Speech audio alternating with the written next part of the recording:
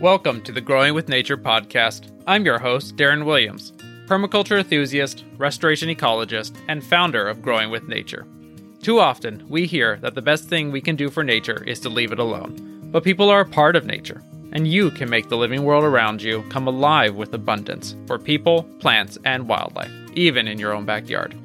Join me on a journey through regenerative soil building, permaculture, restoration ecology, and more, to learn concrete steps you can take at home to support wildlife, grow incredible, delicious food, and help heal our living world right in your own backyard. Ready to get started? Grab a shovel, roll up your sleeves, and let's make the living world around you come alive.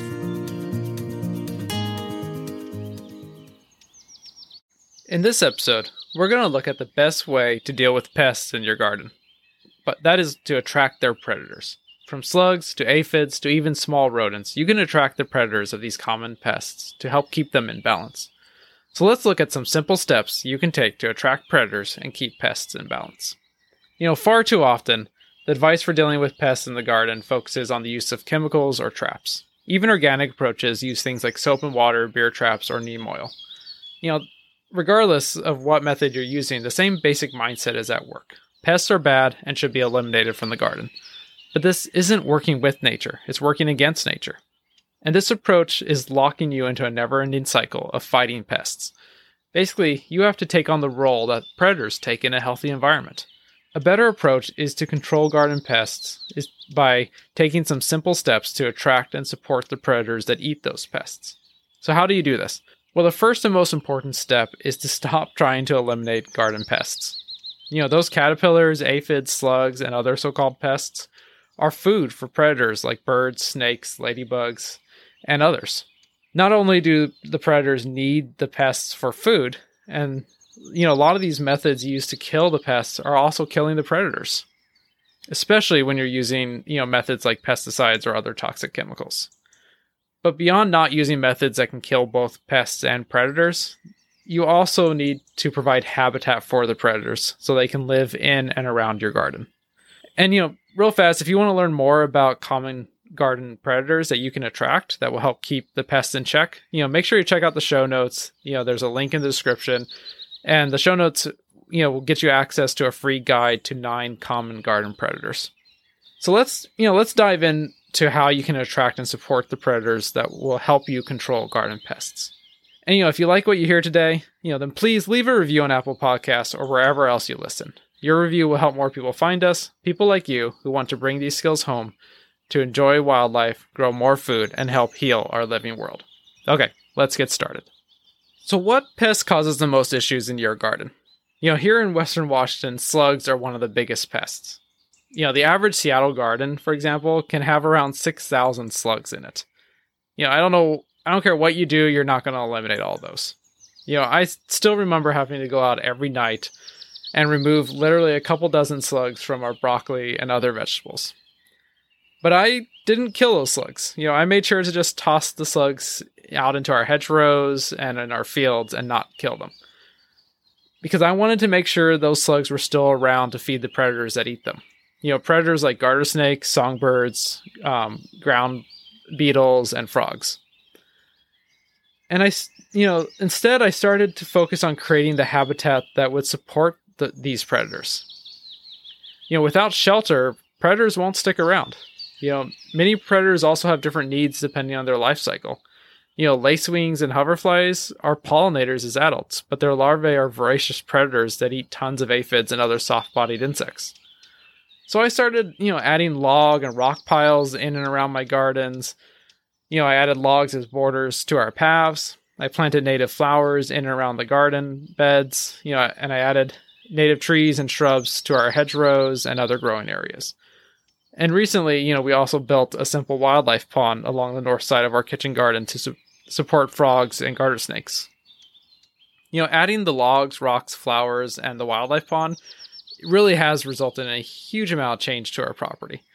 Garter snakes are now very common, and so are those, ground beetles. Centipedes are common too, and many other predators. We're finding a lot more diversity of wildlife now. And the result is that slugs are far less common. And I've stopped going out each night to remove slugs from our vegetables. And what I've really noticed is the size of the slugs in our garden has dramatically reduced. We don't get those really big slugs that Western Washington is famous for. We see medium-sized slugs and a whole bunch of small ones. What this tells me is that the big ones are being eaten and the small ones aren't growing up to get big anymore. And that means they do a lot less damage to our plants. We still do have some slug damage, but it doesn't have a major impact on our harvests. Some damage to your vegetables is to be expected. Even commercial farms accept that some of their harvests will have damage from pests. It really is okay for lettuce or other harvests to have a little bit of damage to them. It's not going to hurt you. Those plants are still good to eat. The goal really is to create a balance between predators and pests. Don't try to eliminate the pests. One, you're never going to be able to do that. And it's just going to be this constant, never-ending battle that you're going to, be locked into. But when you control garden pests with predators and not with toxic chemicals, you're helping to cultivate abundance for people, plants, and wildlife. And, don't forget, I've made up a free guide to 9 common garden predators. So if you're unsure what type of predators you can attract, that will really help you learn more about the common ones. There's information about it in the show notes along with other free resources, and there's a link in the description to get to it. So, let's dive into some tips for how you can really control garden pests with predators.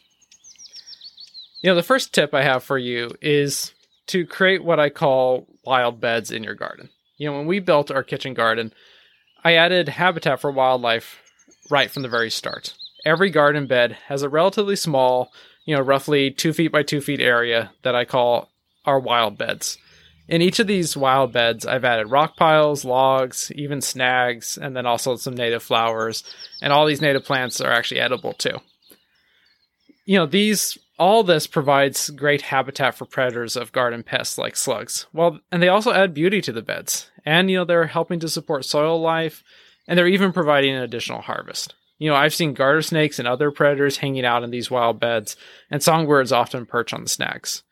Adding these wild beds to your garden works, and it's a great way to help control garden pests with predators, because it gives the predators a place to exist, to be, to hide when you're harvesting, when you're working in your garden. These are little areas that you just don't disturb, that you let them be, and they become the little shelter that, a lot of predators need to be able to come out at night and when you're not around to go take care of the pests. My second tip is don't surround your garden with a food desert. How many times have you seen a garden that is completely surrounded by grass lawns?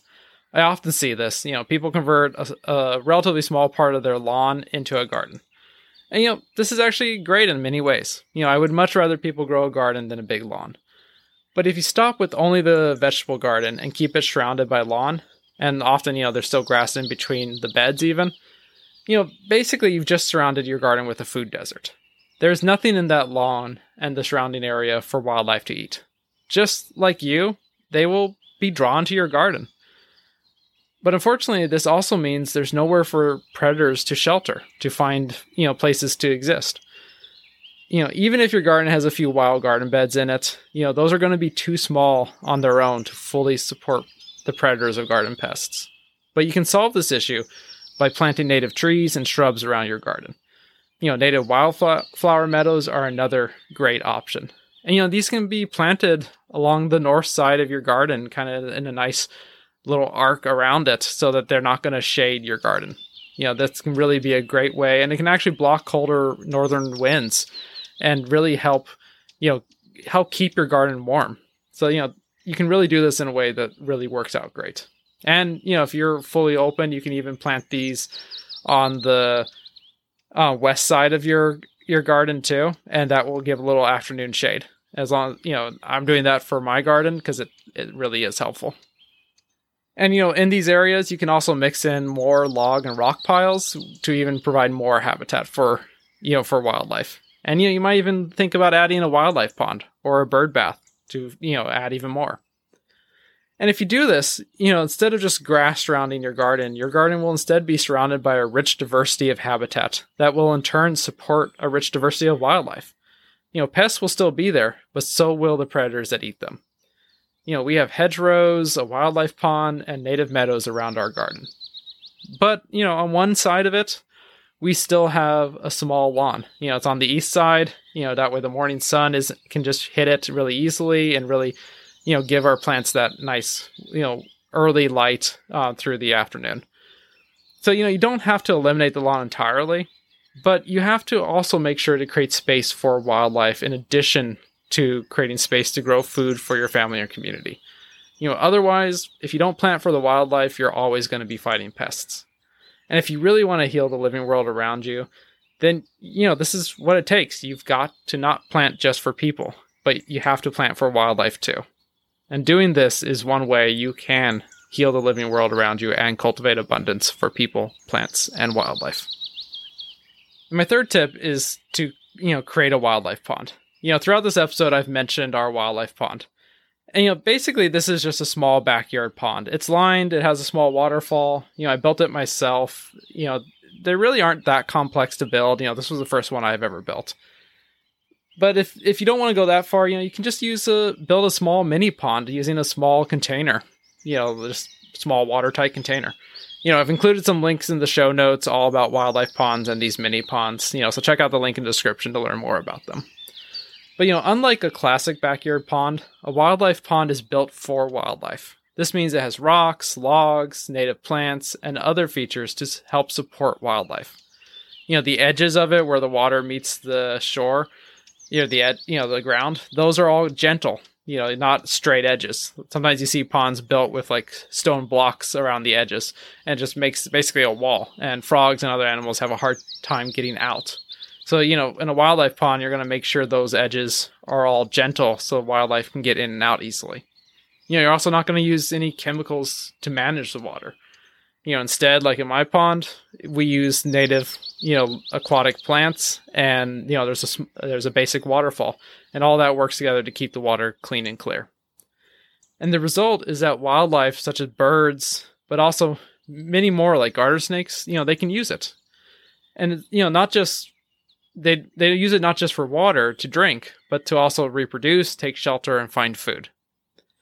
Our wildlife pond, along with the native meadow we've planted around it and the logs and rocks we've added to it, it's really resulted in a place where wildlife just thrives. And since the wildlife pond is right next to our kitchen garden, any wildlife that call it home can easily visit our garden to help keep pests under control. Wildlife need water, and building a small wildlife pond really is a fantastic way to control common garden pests with predators. If you follow these 3 tips that we covered in this episode, you're going to be off to a great start. But there are 2 more things you've got to do if you want to control garden pests with predators. The first is to stop trying to eliminate the pests. Last year at the start of summer, my perennial cosmic kale were just covered with aphids. Literally, it's like we weren't going to be able to get any harvest from it. They were just, every inch was just covered. But I just left those aphids alone, and I just stopped harvesting from those plants. It was in the summer, we had other options, so I just left them alone. I did this because when I took time to look past the aphids and look around them and observe, I started to notice hoverflies showing up and laying eggs on the kale. Ladybugs were doing the same thing.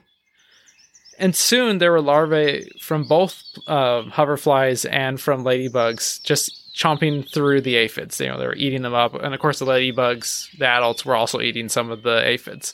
But their larvae eat even more. And I also noticed just dozens and dozens, maybe hundreds of these little parasitoid wasps flying around the kale plants. These wasps are just tiny, tiny. They could fit on the head of a needle and they don't sting. You don't have to worry about them. They're not going to sting you. But these little parasitoid wasps, as adults, they rely on flowers, they're pollinators. But they lay their eggs on insects like aphids. That's why they're called parasitoids. These eggs then hatch, and the young basically eat the aphids or any other host insect from the inside out. I know that's gruesome, but these little parasitoid wasps are highly effective at controlling pests like aphids. And, if I had removed the aphids, even just using like soap and water, that approach, none of these predators would have been there. And not only would this impact the current generation of predators, but all those larvae wouldn't have grown into the next generation of predators either. And this year, I wouldn't be seeing so many hoverflies, I wouldn't be seeing ladybugs, and I wouldn't be seeing other predators. The aphids still would have been there, because let's be honest, even if you use chemicals, you're never going to eliminate pests like aphids. They come back every year. But by choosing not to try to eliminate the pests and to be patient, I gave the predators time to do what they do. Eat the garden pests and keep them in balance for me. And you can do the same. Those cosmic kale plants, it didn't take that long for the predators to deal with the aphids, and the plants recovered and they're thriving. We're getting huge harvests from them. And over time, what I've noticed, like this year, for example, I see aphids places, but every time I find aphids, all I have to do is look a little longer, and I always find at least one ladybug right there. And so I see the aphids, they're still there. But this year I've noticed they're never getting, large enough population-wise to really cause that much problems. There's enough predators around to keep them from getting too big. And that's what I want. That's what we want. It's not to eliminate the pests. It's to bring them in balance. They're still going to be there, but their predators are going to be there too. And that's something you can work with. So, make sure you plant wildflowers, especially native ones. Create wild garden beds, like talked about, little wild spaces for, predators to hide out in your kitchen garden. Plant native trees and shrubs nearby your garden. And think about adding a small wildlife pond. If you do all this, you're going to be creating just tons of habitat for wildlife, including predators. And this is how you control garden pests with predators. You have to support and attract these predators. But, don't forget to take a step back, slow down, and let the predators do their job. It does take time for the predators to build up their numbers. The first year you start doing this, there's not going to be that many ladybugs. They need to show up, reproduce, increase their numbers, but every year there'll be more until they kind of roughly work out a balance between the aphids and themselves. That's what you're aiming for, is a balance. And it takes time. They don't reproduce as fast as aphids, so you have to give them that extra time. So a lot of that is, just taking a step back and waiting and being okay, like I was with the aphids, just recognizing that they're going to be there. They're going to damage some of your plants this year, but next year there's going to be less of them and more of the predators. And if you do that, you can get off that treadmill where you're having to act like the predator every year to, fight these pests. And I would much rather, let the predators do that job for me. And, if you use this approach, you're going to, over time, you're going to save yourself time, energy, and money. And you're just going to be cultivating abundance for people, plants, and wildlife. You're going to be creating a landscape that's filled with life, that's filled with diversity. And that's what we should be aiming for. So I hope you enjoyed this. And, make sure to stay tuned for our next episode, next week, where we're going to explore strategies to deal with drought without watering more. Here in Western Washington, on the west coast of North America, we're in a drought. A lot of the area here is in drought. So I really want to kind of talk to you all about some strategies to help deal with these droughts, both now and to make your property more resilient to drought over time. So stay tuned. Next week, we'll dive into that. Let's work together to heal our living world. Thank you. All right. I hope you enjoyed that episode, and thank you for listening to the Growing with Nature podcast. This podcast is made possible thanks to our patrons over on patreon.com. Thank you, patrons, for supporting our work. And if you like what you hear, please leave a review on Apple Podcasts or wherever else you listen. Your review will help more people find us, people like you who want to bring these skills home to support wildlife, grow food, and help heal our living world. Well, that's all for now. See you next week, same time, same place. Have a great week, and keep on growing.